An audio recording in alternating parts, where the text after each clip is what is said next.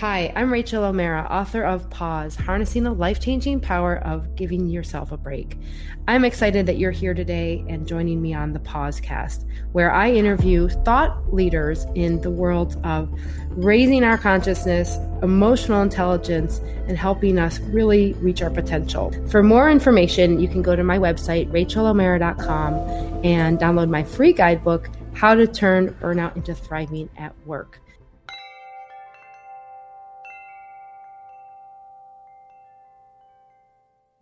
Welcome, everyone, and thank you so much for joining me today on the Pausecast. I am here with a very special guest, Derek Sivers. Hi, Derek. How you doing today?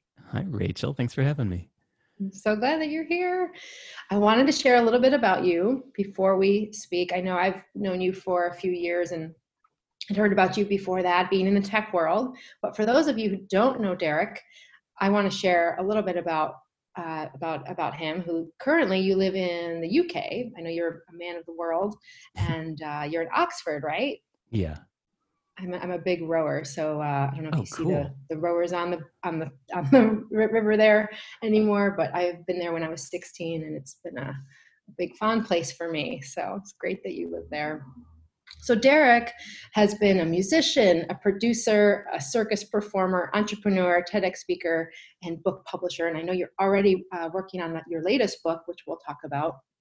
You were the founder of CD Baby, and being a double clicker, I was well aware of CD Baby in the tech world, and you've really, I see you as like a thought leader for contributing to how to shape and influence society and how we think about ourselves and about communication and music. And I have a lot of respect for you, and just in terms of what you bring to the table in terms of your mini podcast. I know you've got a podcast as well under your name, Derek Sivers, and overall just contribute a great deal to, I think, great points that really matter, different points of view. You also endorsed the book Pause, so I'm always grateful for that, and I feel like this interview is not an interview, a conversation is full circle. And one thing that does stand out to me that I don't know if a lot of people call you out for is the YouTube video that you did with the dancing leader, the first follower. And I've seen that in so many trainings. I use it myself. People still talk about it today. You probably made that over a decade ago now, but I just want you to know, like, that's an example of Derek's work and just some thought that's put out into the ether that grabs hold of more and then kind of snowballs, and all of a sudden it's a big concept first follower. So welcome, Derek. It's so nice to have you here. Thank you. And likewise back at you. I've spent a few hours of my life reading your words and a few hours of my life listening to your show. And it's good to finally speak with you live. I know. This is the first time you and I are speaking live, and we've had many email conversations. So it's just lovely to communicate in this new way with you. Yeah. And I wanted to invite you to lead us, if you're up for it, for a guided pause. How does that sound? Yeah. Let's do it. So I like your definition of pause, and my version of it is to stop and rethink things. I think we often need to rethink things. Like maybe you thought you wanted to travel the world or start your own business or get a dog, but now you find out that you can't. Or maybe you tried it and it wasn't what you hoped. So very often I have to go back to the drawing board and rethink my decisions. So I open up a blank page and I start writing. And I always start with some question. And I'm usually compelled to start writing because something feels wrong. So I ask, what's wrong? And then I answer that. And I write until I have nothing more to say about that. And then I always have to ask, when something feels really wrong, I always have to stop and ask, am I in danger? Am I in pain? And the answer is always no. So, okay, I'm fine. It's nice to remember I'm fine. So let's ask again, what am I upset about? And I'll answer that. And then when I have nothing more to say about that, I'll ask something like, why is that bad? Or what could be good about this problem?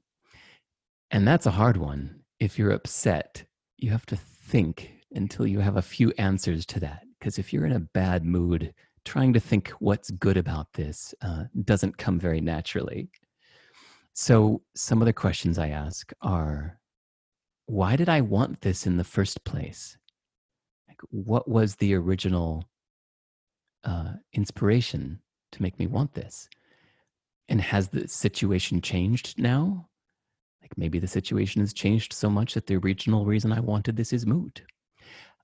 Is there another way to get what I wanted? Okay, well, that's one way. What's another way?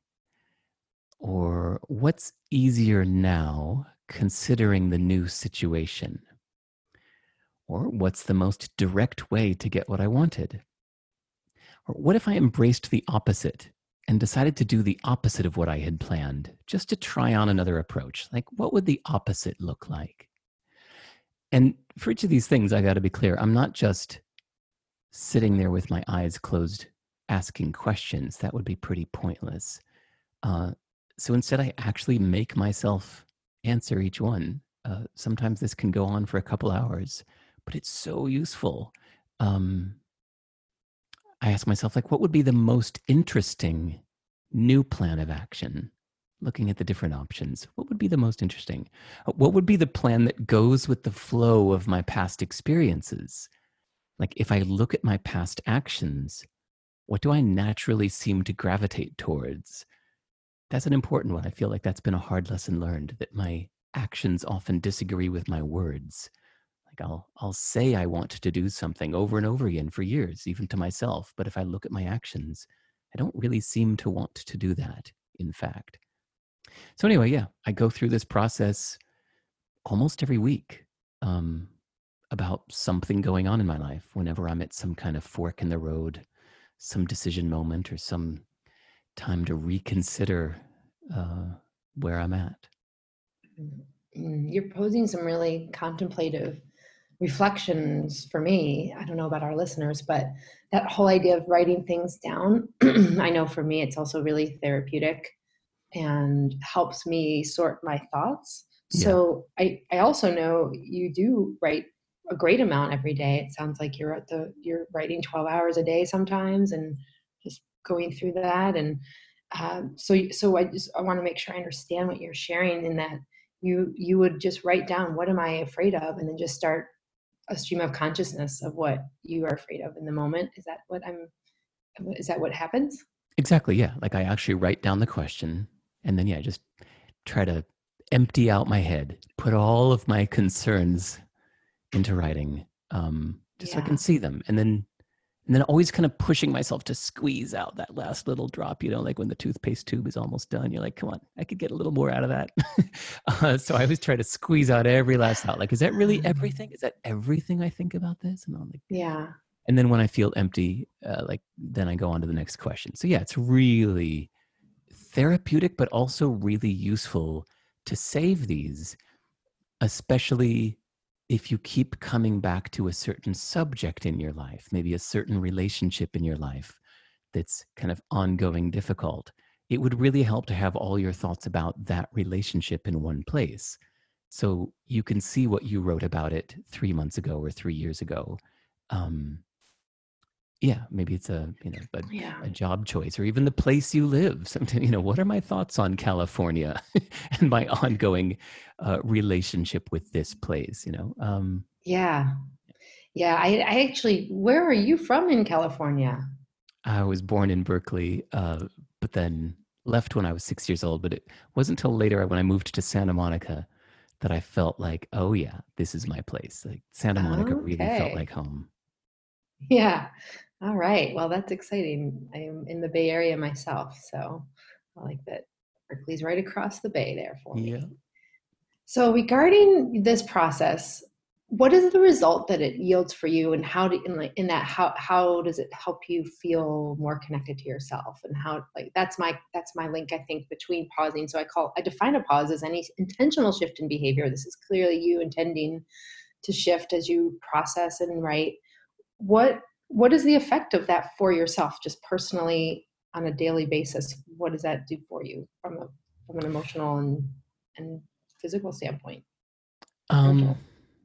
I'll give some concrete examples. I mean, it helped me Yeah. realize recently that I can give away all my musical instruments and stop feeling torn about not making music. Um, a few months ago, it helped me realize that I want to move to New York City. And then, oops, COVID, wait, never mind, new situation. It helped me Ooh. stop and reassess all of that because I was really, I'd even booked the flight. I was ready to get a little apartment in Tribeca and live in the middle of Manhattan and kind of join that life again that I used to live there years ago. I actually have lived there 2 or 3 times. And I just felt like, yeah, I'm ready to do that again. And yeah, booked the flight and all of that. And I was then suddenly a month or so ago had to say, wait a minute, I think the situation has changed. And the reasons I want to Oh go boy. there are different now. And yeah, so I had to just reassess all of that. So I've put many, many, many hours into reassessing that whole Wow. decision and why, and came to the conclusion that I want to move back to New Zealand. So that's a concrete one. I also, the reason I'm living in England is because I moved here to travel my butt off in Europe. I was hopping on planes every week to go visit, 50 places in Europe I'd always wanted to get to know better. That's why I'm here. And now I can't do that. So I had to Mm-hmm. reassess all of that and what it means to me and why do I travel? What's the point? How can I still get the benefit of that? What's the most direct way to do that? And all those questions. So kind of helped me first make peace with the idea of not traveling. I like to take thought experiments to an extreme.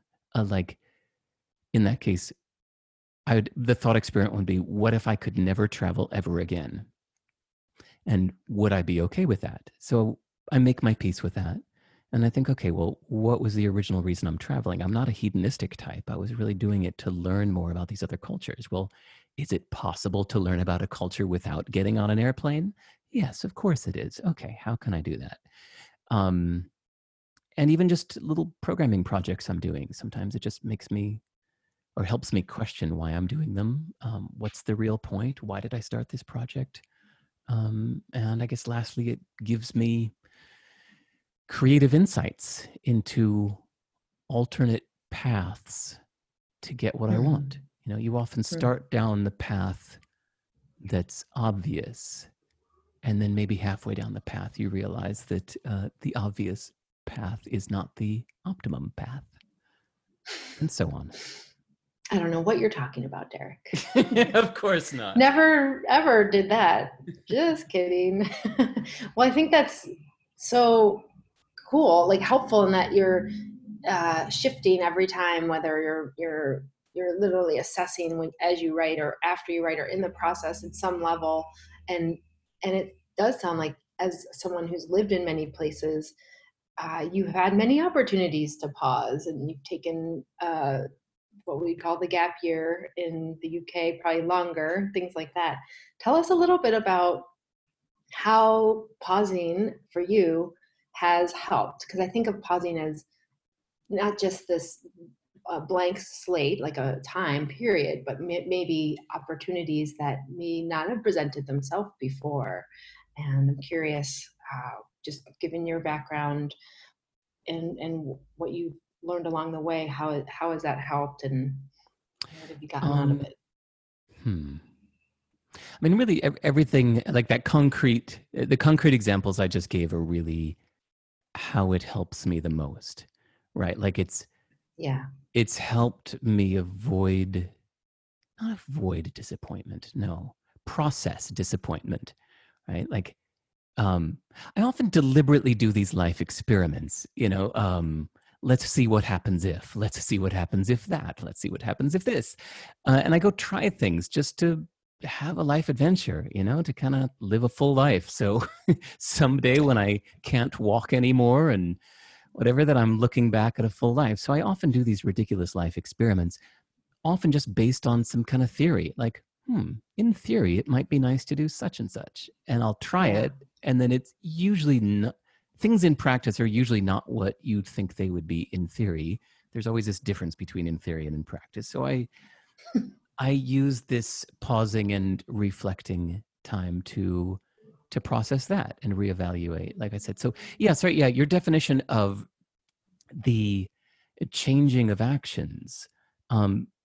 When we first talked about doing this conversation, I forgot to explicitly say, like, to me, the changing of actions always first starts with this process of rethinking it. An intentional shift in behavior comes after an intentional shift in how you're thinking of things.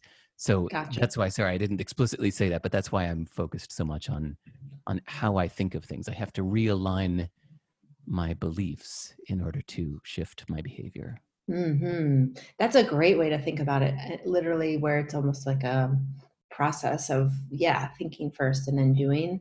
And regarding this experimental life you're using for different components and creating different mini experiments, I commend you for that. I think that is such an underutilized way of being.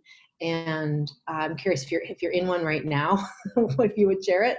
And then the other thing I want to say about that is I don't think people think about their life as an adventure enough, and I feel sad about that. Like I know I've been, the only way I've grown as a someone who's like stepping out of my comfort zone is through those types of experiments and living my life as an adventure and thinking of it like that when I feel like I want to stay stuck or something like that. So I'm curious, do you have one you want to share that you're working on at the moment? Yeah, well, let me be clear. They're not tiny. They're Like usually massive? life size. So, did you Yeah. by any chance see the movie? It's probably 20 years old at this point, called Big Fish with Ewan McGregor. Gosh, I think I did, but it was so long ago, I don't remember. But I Okay, love Ewan so McGregor, so in yes. in the movie Big Fish, I think he's got a Mississippi accent on, and he plays a Yeah, guy that's like off to go discover the world. I think he came from a small town in Mississippi and he wants to go discover the world. I think Tim Burton directed it. Um, yeah. so one of the first places he goes, as soon as he ventures out of his town to go see the world, he stumbles on this forest with spiders, and then it opens up into this little paradise of a village where everybody is like the sweetest person in the world, and the weather is perfect, and all the food is the most delicious food he's ever had, and everybody there loves him, and they're all like, Nice. stay, stay. And he spends one night there. In the morning he says, "No, I'm sorry, I need to go see the world. I mean, this has got to be the sweetest place I've ever seen, but I can't believe I'm saying this, but I'm gonna have to go have my adventure." So that's how I felt about Santa Monica. I lived in Mhm. Santa Monica for 5 years or so and loved it so much that I felt like it was the end of the rainbow. Like, why would you ever go anywhere else? It's funny, my girlfriend at the time wanted to travel the world. I was like, travel? No. We live in Santa Monica. Like, what, you gonna find a better place than this? This is amazing. Mhm. Like, I refused to even travel. I was so happy there. And then, while reading some random book, I came across like a paragraph that said, um, if you want to keep learning and growing, you need to be surprised. Unless you're surprised, you're not really learning. If you're not surprised, then everything you're experiencing just fits into your existing understanding of the world.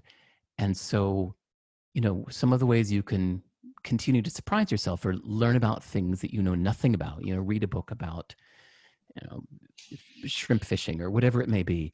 Um, and then he said, um, moving to a place that's completely different than where you grew up is one of the best ways to surprise yourself on a daily basis, because then everything around you will be unlike what you know. And Mhm. Rachel, I read this one little thought, and it was just like in that second, the wires in my brain reconfigured themselves. And I went, I need to get out of here. Like, I'm like that guy in Big Fish. Like, I'm so comfortable that I could see myself getting stuck here. And sorry, I think that was the point in Big Fish. He felt like I better leave now, otherwise Yeah. I'm gonna like spend eternity here. So I forced myself to leave my favorite place on earth in the name of learning and growing. And even more so, the idea that came out a few days later was like, I've spent the first 40 years of my life in the US. I'm going to spend the next 40 out. I'm going to force myself to not Hmm. live in the US and for the next 40 years. So I'm still living that grand experiment that just came from a paragraph in a book and just a rewiring of values. And, talk about an intentional shift in behavior comes from a That's shift so in cool. belief. Yeah, yep, that would be definitely a pause because it could be something that you you intended, and that's what it sounds like. And I'm going to be renting. I don't rent movies anymore. I'm going to be watching Big Fish very soon again because it sounds like something I I hope it really does. I want. remember it. Every now and then I remember things so wrong. There was a book called Island by Aldous Huxley that totally changed my life. And I made Yeah, some massive changes in my life because of like a single page in that book. So then 20 years later, I went back to read it again. I couldn't find that page anywhere in the book. I think I might have been making it up. I don't know what happened. So yeah, I who don't knows? know. I don't know. Might be remembering Big Gosh, Fish that wrong. sounds like a good one too. I know. I'm a big fan of Aldous Huxley. And speaking of surprises, I love what you're sharing about that because that is how we notice new things, and our awareness kind of goes off the charts for everything, especially if you're out of the country and your entire world has changed. And I feel like that's what we're all experiencing right now right now, you and I were in the current pandemic of COVID-19. So I'm curious, what are you personally doing? Anything different, or is it the same as you experience life right now in this world of what I would call a forced pause, where we didn't really get a choice in this, but it is what it is. Yeah, my day-to-day life isn't any different. I mean, already for the past year, I've been completely isolated, just waking up and writing for 15 hours every day in my little cottage on the edge of the English countryside. Um, but the way it's affected me is the stuff I mentioned earlier, where it's like I moved to England so I could use it as a home base for weekly travels. Uh, Specifically chose Oxford because of the great schools for my son, but now the schools are all shut down and we can't travel. So Mhm. I just had to rethink the whole situation and ask myself that question of like, well, even though I'm here now, would I have chosen to move to Oxford now given the new situation? No. So I think it's time to go. Mm. So it sounds like more of a macro shift in that. Yeah. And yeah, your move to New York has been now on pause, I suppose. Or now it's moved. Yeah. Now it's even rerouted itself to New Yeah. Zealand potentially. Yeah.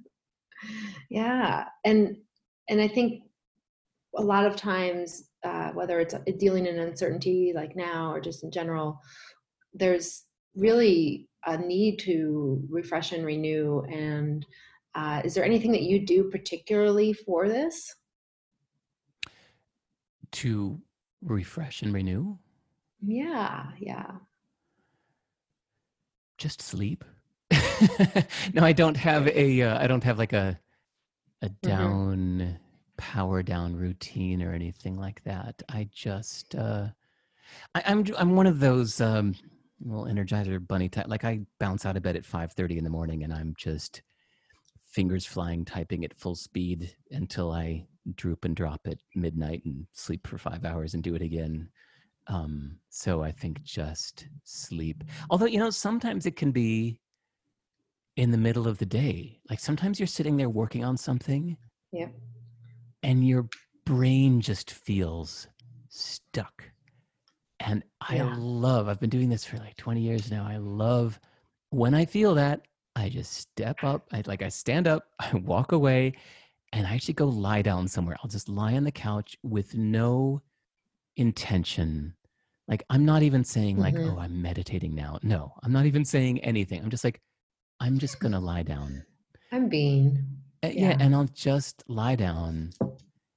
And what usually happens is whatever I was stuck on without me meaning it to, it works itself out in my head. And suddenly, after 5 minutes or 20 minutes, I kind of go, oh, oh Mhm. yeah, okay, I know. And then, I jump up and I'm back at it.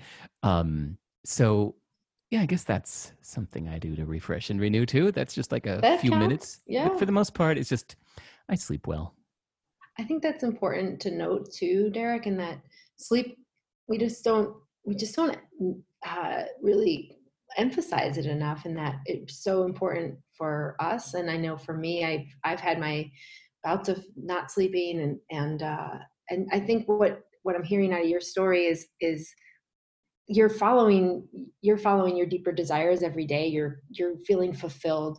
You're writing, you're creating, you're learning, you're with your son, you're connecting. So pandemic or not, you're feeling fulfilled, and that's so important. And I think that is renewal in itself. And I feel that Mm, a lot of us kind of bypass that, and we think, oh no, I don't have time for X, or this is my to-do list. And you still have a to-do list. You're probably busier than many people at this point, and yet you feel renewed. And I think that, yeah, I think that the connection I am making is when we are following our deeper desires, our yearnings, then we are fulfilled in itself. And it's a self-fulfilling prophecy in that way, because you're you're acting on what matters to you. And then when we have those dreams, or we have the thoughts of things that we want to do but they're flighting, and we just push them aside because we got to do XYZ, then that's when we're not renewed, and we need to right. really step into care. And that's where we get ourselves in a bind. So I commend you for that, because that's what I think a lot of us have on our plate to want to find, is that balance, and just of like getting what my yearnings are to get met. And you do a good job of that, I think. Thank you. Nice work. Yeah. It's funny. I lead a very tranquil life. I mean, I say no to everything and say yes to almost nothing. So my life is actually really, it feels the opposite of busy. Um, and so that's why sometimes people ask if I meditate or do yoga, and I don't, because my life is already so tranquil that Hmm. um, I just don't have a yearning to make it even more so. Hmm. And yeah, and it's what works for you, and it's on your Yeah. terms. I think Yeah. that's the other lesson or theme I'm getting is this, we call it the internal locus of control in the behavioral psychology world. And I don't know if you know that term, but Mm-hmm. it's just about orienting towards you, and that's exactly what you're doing. So um, I know I'm working on that myself, and wanting more of that every day. So it's great. It's great that you're saying no and creating those boundaries that you know are important for you, and help. And I think it's good food for thought on why it matters to say no, because it needs, like, sometimes that just has to happen. Yeah, I mean, it's also, to be fair, it's a luxury to say no. I mean, I think a lot of people wish they Yeah. could say no more often. So I think I've just kind of, I'm 50 now, and at every stage of my life since I was a teenager, I think I just kind of chose that life path that would let me say no to more things. And so I guess, Hmm. after 30 years of doing that, this is the result. But Hmm. yeah. Yeah, and now here you are opening up to more opportunities to connect with others. And I know you've had those moments and blocks of time where you didn't. And I know you've shared, you write every day, and you've got a book that you're working on, and you've been working on a few books in the recent past. But tell us about this How to Live book. I'm very curious, and sounds really enticing.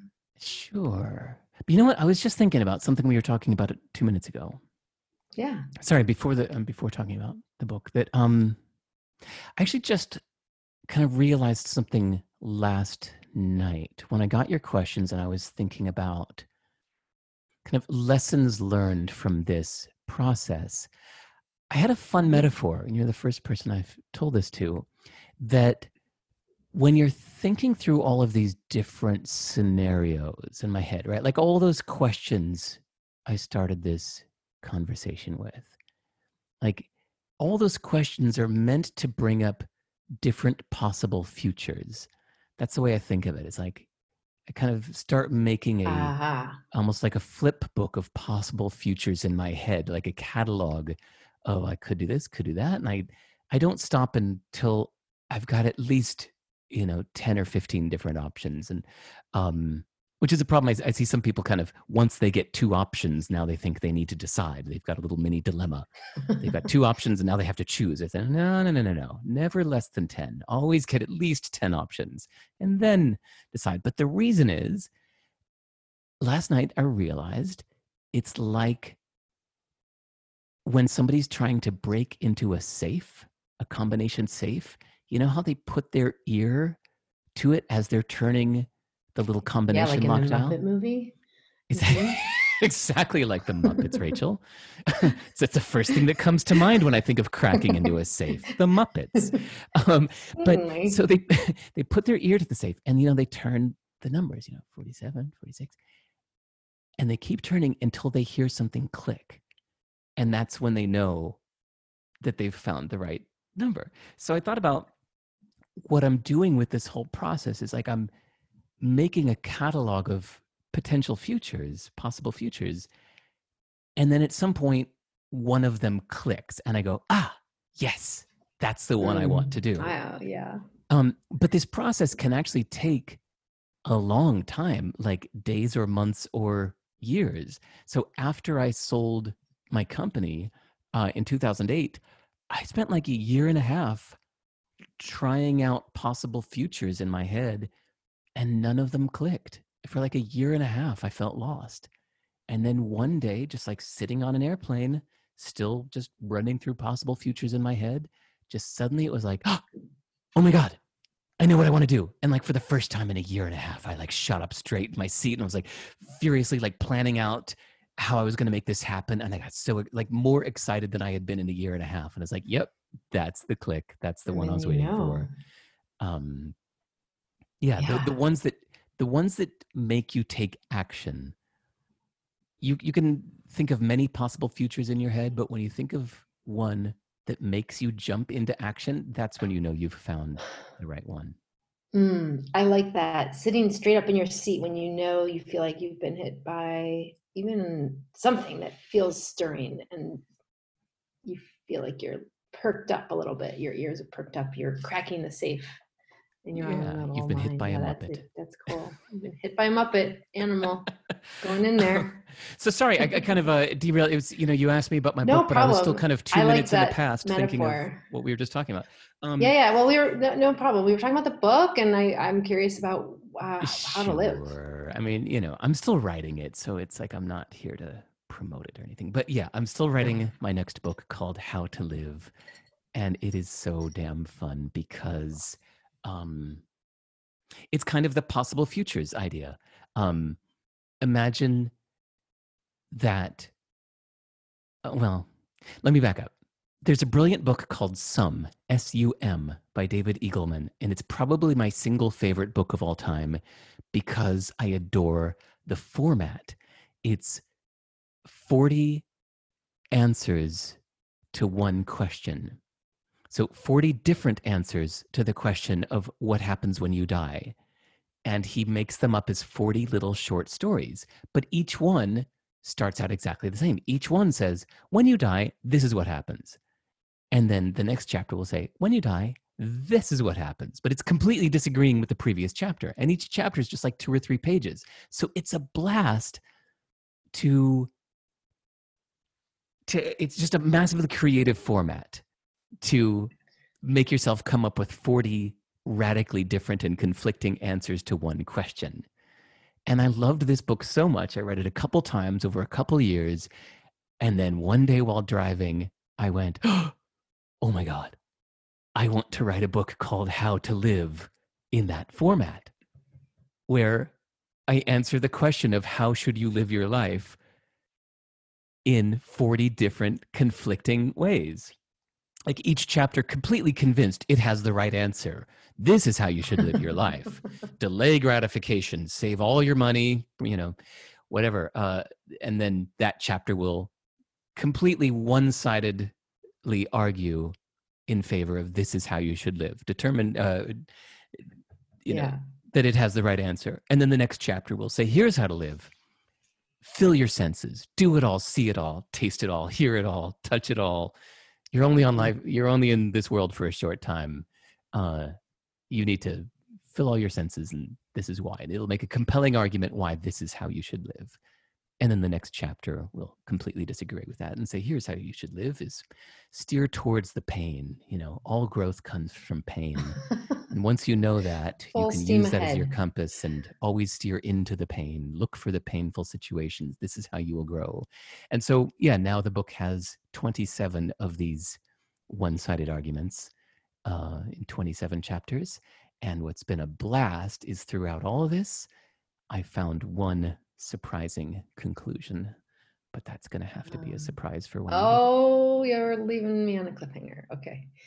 That is, well, okay. So some David Eagleson was your inspiration. Eagleman. Yeah. You Eagleman, got to thank find that you. book. It's so Okay. good. It's everybody I've ever turned on to this book just gasps and squeals and sends me exclamation points in Okay. return. I'm gonna put it in the show notes too, because it sounds really interesting. And all I'm thinking of as you share that is how often my brain goes into like, oh, this is the right way to do X. Like this is the right way to live and go to the pain. And then, the next day it could be completely different. And I rationalize the hell out of it and then think that's the way to go. And it's just like, I feel like that's how our brains work.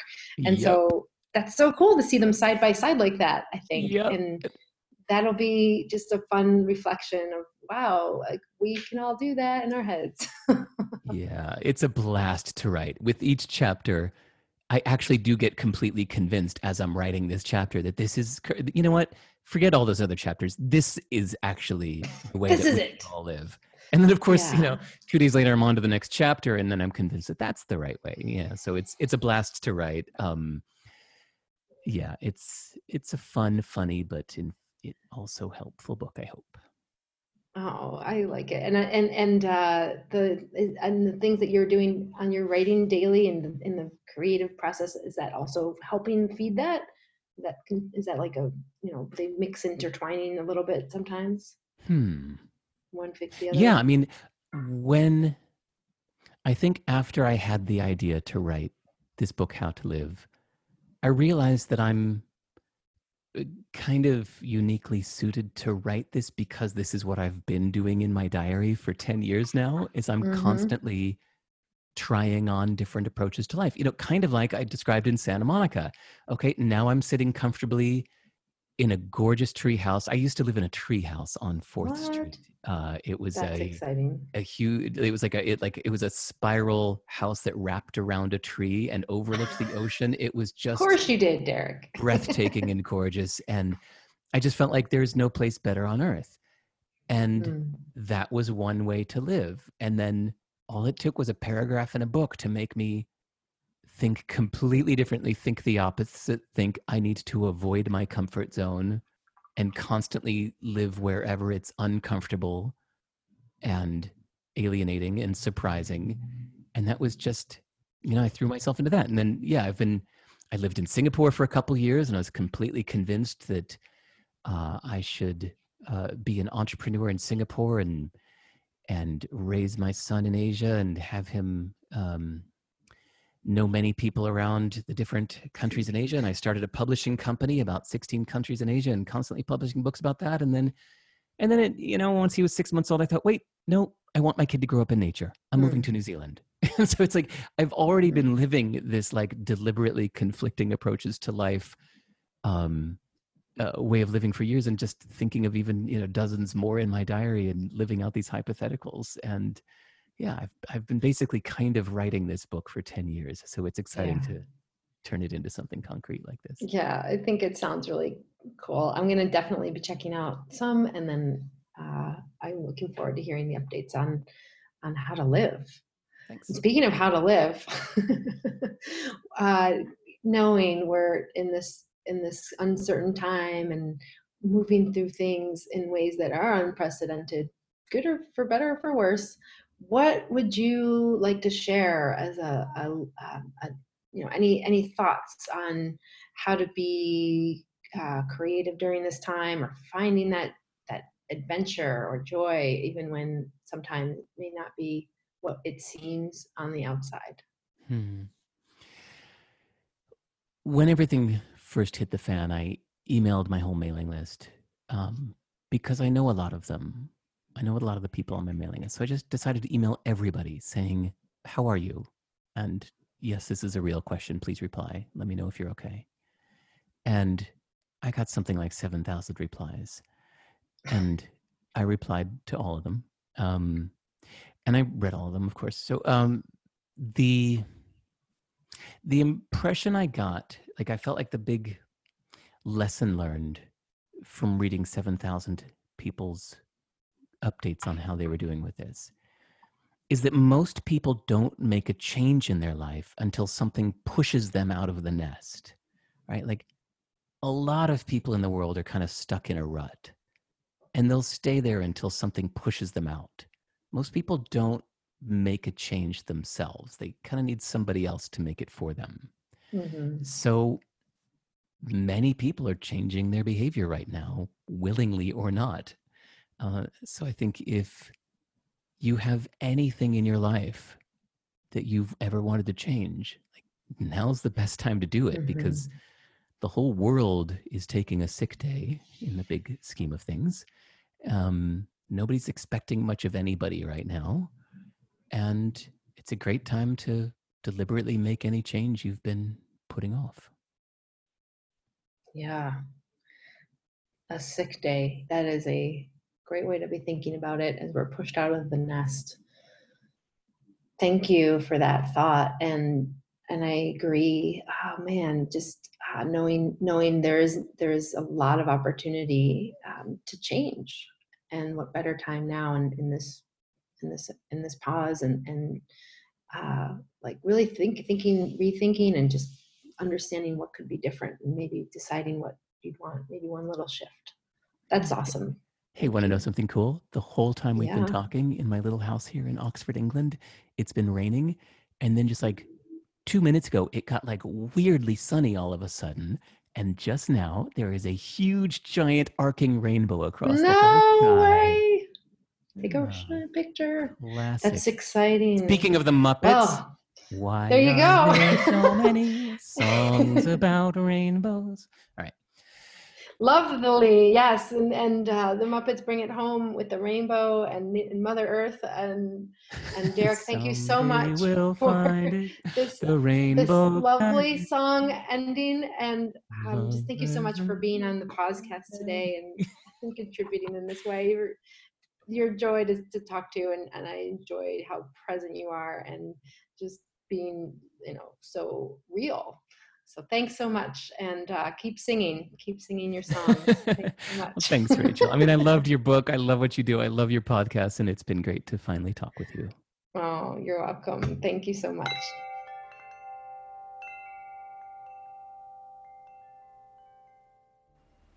Thanks for listening today. I'm